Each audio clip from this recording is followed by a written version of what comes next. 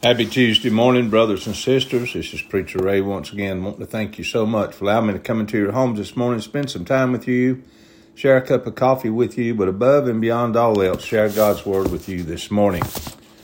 We look at Deuteronomy chapter 4, verse 12. There was only a voice.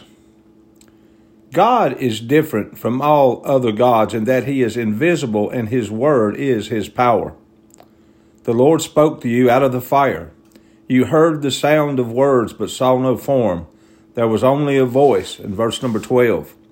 The idols of the earth are just senseless, speechless gods who cannot see or hear or eat or smell, in verse number 28.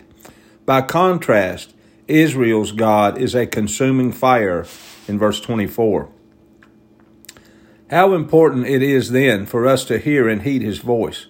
The centurion recognized the power of Jesus' voice in Luke chapter 7, verse 7. Say the word, and my servant will be healed. Our faith rests in the voice of our invisible God. When God speaks, it is the voice of absolute authority.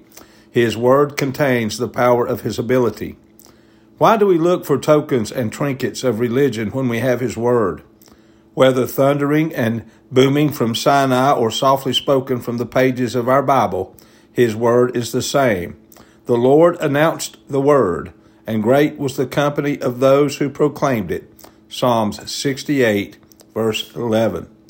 Daily reading scriptures today are Deuteronomy chapter 4, verse 1 through verse 49, Psalm 68, verses 1 through 18, Proverbs 11, verse 28, Luke chapter 6, verse 39 through chapter 7, verse 10.